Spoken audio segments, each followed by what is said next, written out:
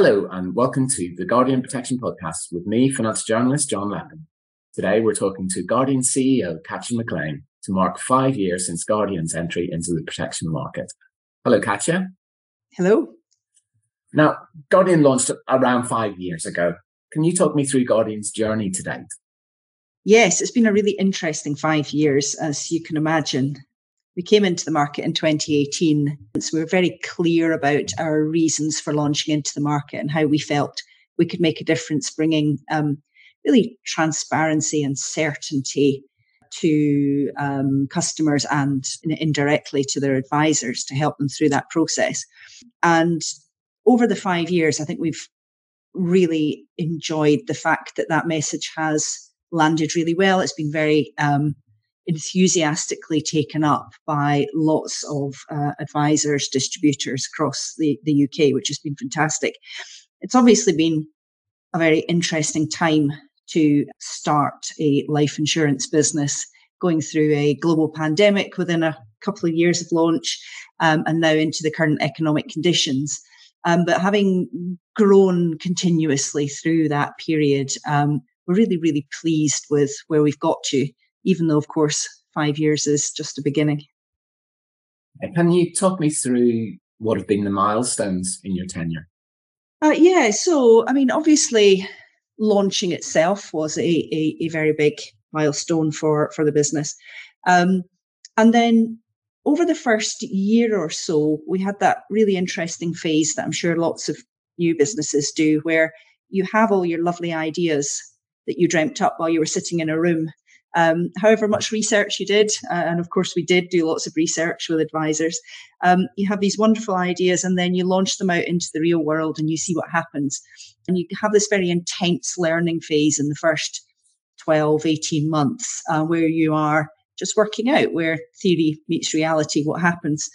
And, in that phase, I think what I was really good to see is that all of the core principles of what we were doing stood up really well, but there were areas where we needed to flex and learn and listen to feedback, and we did so. So I suppose the kind of next set of milestones was we then, in various phases, then made some adjustments to add additions to product set, for example, or changes to some of our technology facing out to advisors so that it was better for them to use and easier for them to use.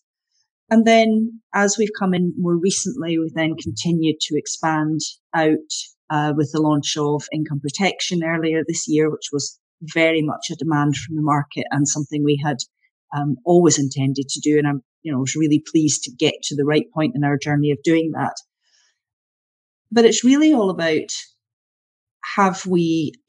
all the milestones are about continuing to work out the best way for us to reach more consumers and help their advisors to make Guardian their recommendation, because the real aim for us is to be there delivering the right outcomes for customers at point of claim. So whether it's the customer or their family, the milestones that matter most to Guardian as a business are every single claim that we pay.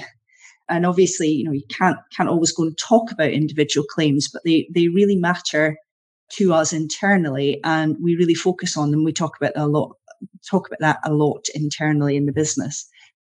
What's your assessment of how the income protection launch has gone? Obviously, you touched on that as one of the milestones, but what's your take on how it's gone? It's gone really well. So as I said, the market had been asking us to launch income protection for ages. There are a lot of advisors out there who want to give that holistic advice covering life, critical illness and income protection. That made it difficult for them that Guardian didn't have an offering in that space. They wanted to recommend us, but we didn't have everything they needed. So we were being asked for that a lot. And as I said, we have been keen to do it, but we wanted to do it right and do it in a Guardian way, which for us, again, is back to that bringing transparency at point of claim. It would have been very difficult for us to launch the right quality of product had we tried to rush it through during the pandemic time. So, most people will be aware a lot of those products were actually being taken off the shelves because of just the uncertainty that was out there. So we couldn't really at that point design the product that was going to live up to the quality we wanted to launch. So we waited. So having now got to something that's been highly anticipated for a long time, then it's obviously always quite a relief to see it go down well in the market. But the feedback we've had is that where we've made the difference, so particularly around the kind of own job definition of claim rather than own occupation, has been really important to distributors. They appreciate that difference. It's landed well. They are recommending our products. It's selling at the kind of levels that we hoped that it would. I'm very pleased with how it's going. How would you describe Guardian's culture? I'm always interested in the question of culture. To some extent, hesitant to put my own description on it, because for me, culture is the way everybody in the business behaves to each other and to their customers, and how everyone in the business thinks about Guardian. And so for me to do a top-down, this is what Guardian culture is, feels to me almost goes slightly against our culture. But the important points that I see coming out and that I really like to see and encourage are a real focus around an understanding about why are we here. And a lot of that comes back to we're here because of what happens at point of claim and getting that right. So there's a genuine focus on that. There is a very supportive culture within the business about the staff as individuals and human beings, and the support that they give that we all give to each other is really powerful. And the other thing we're really starting to see coming through quite strongly now as the business gets bigger is support networks growing organically within the business. So particular areas around diversity and inclusion that we have several support groups that are growing up and are doing some really remarkable work to kind of educate and support all of us across the business. The thing that probably strikes me most about our culture is when someone comes new into the organization, whether as a new member of staff or as a visitor, whether it's into the office or whether it is joining us virtually, they almost always comment on how Guardian feels different from other businesses in our sector, and I in a positive way. And that is really interesting to see, and it's interesting to see that has persisted.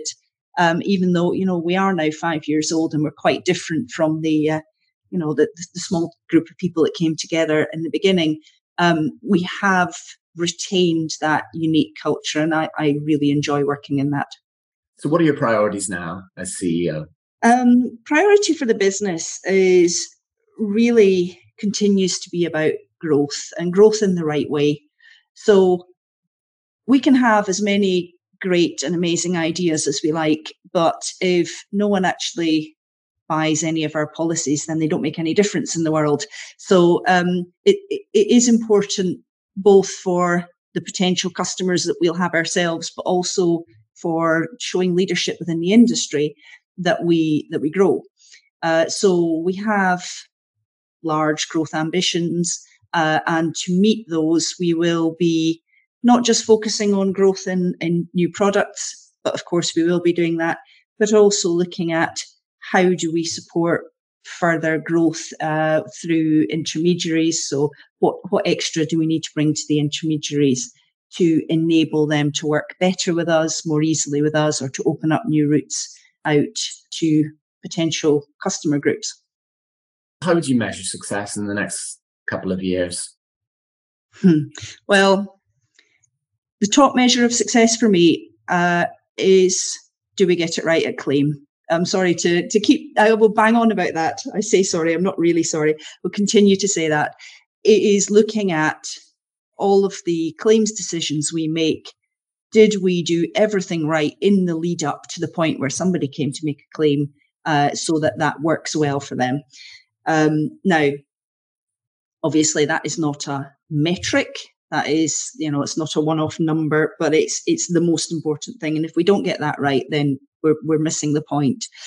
But beyond that, The success for us, well, it looks like a number of things. So it looks like growth.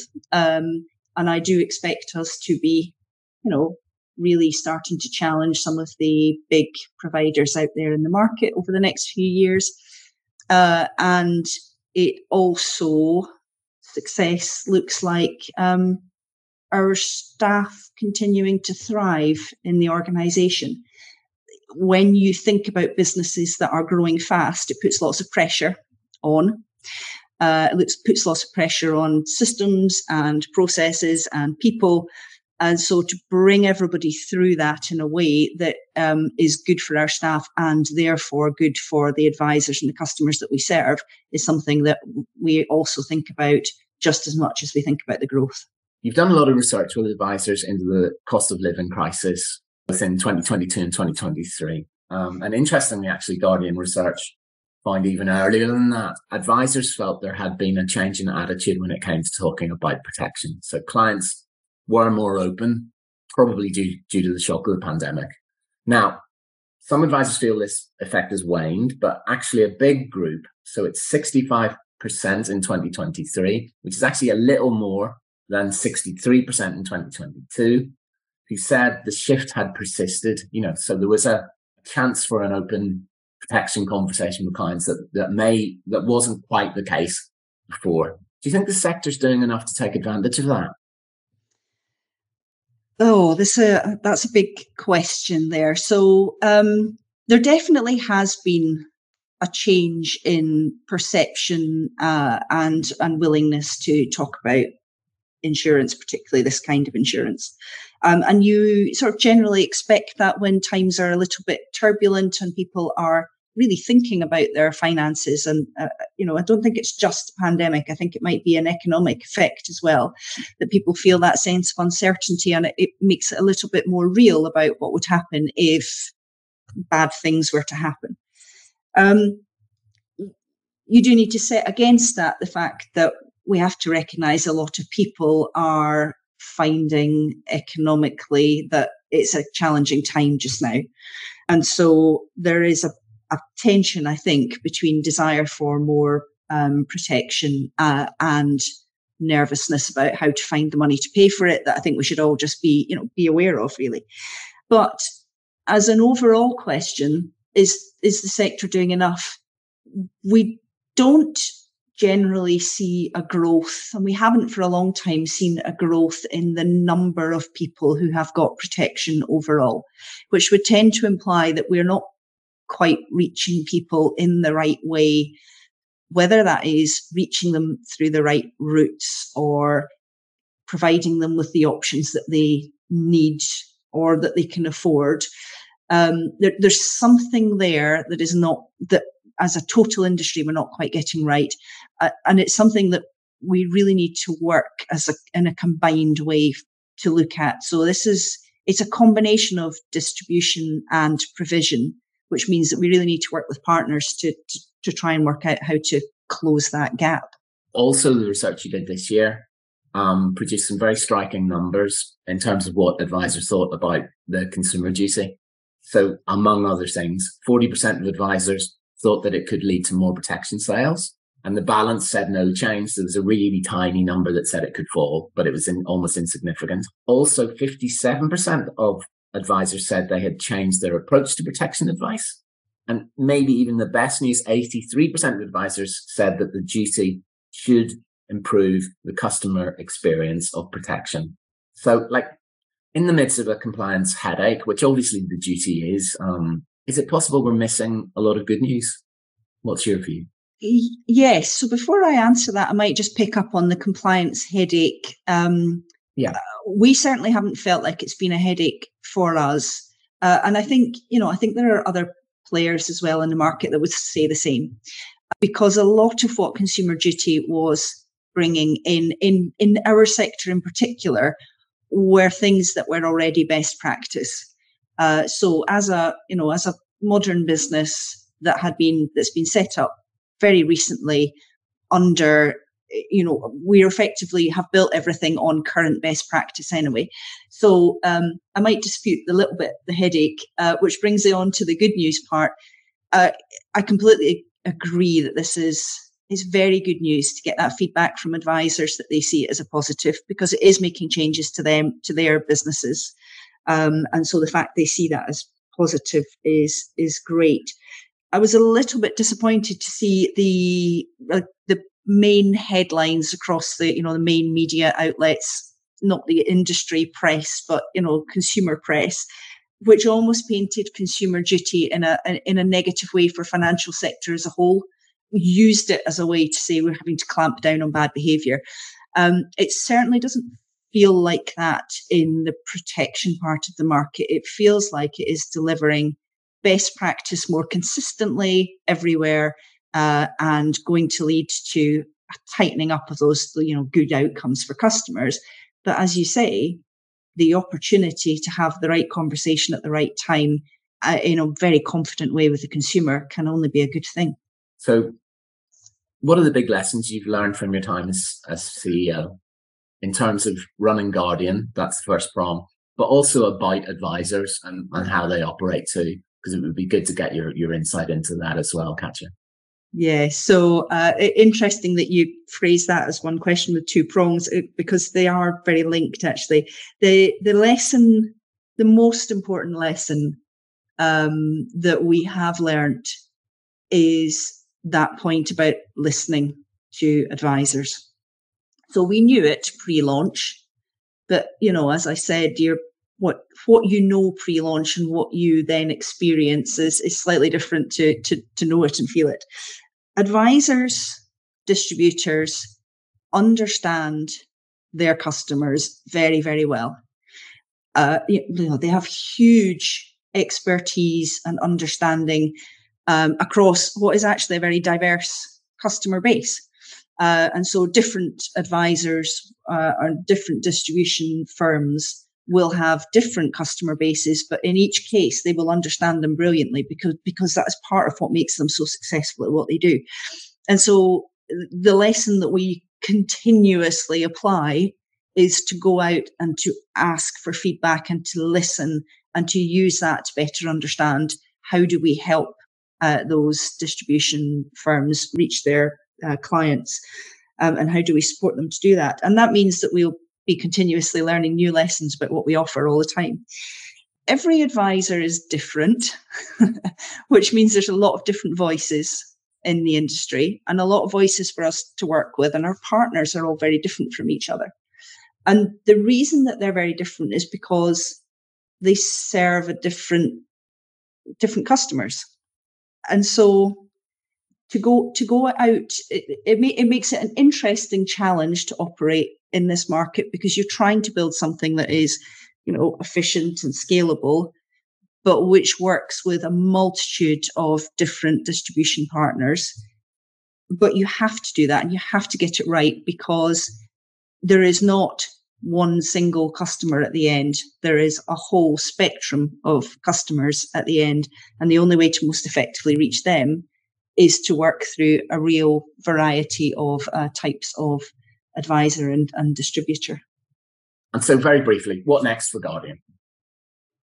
What's next is lots of growth. So expect to see us growing, expect to see us reaching new customers, new distribution routes to those customers, new products. It's going to be exciting. So keep an eye out for us. Excellent. Well, thank you for talking to the podcast today, Katya. Thank you.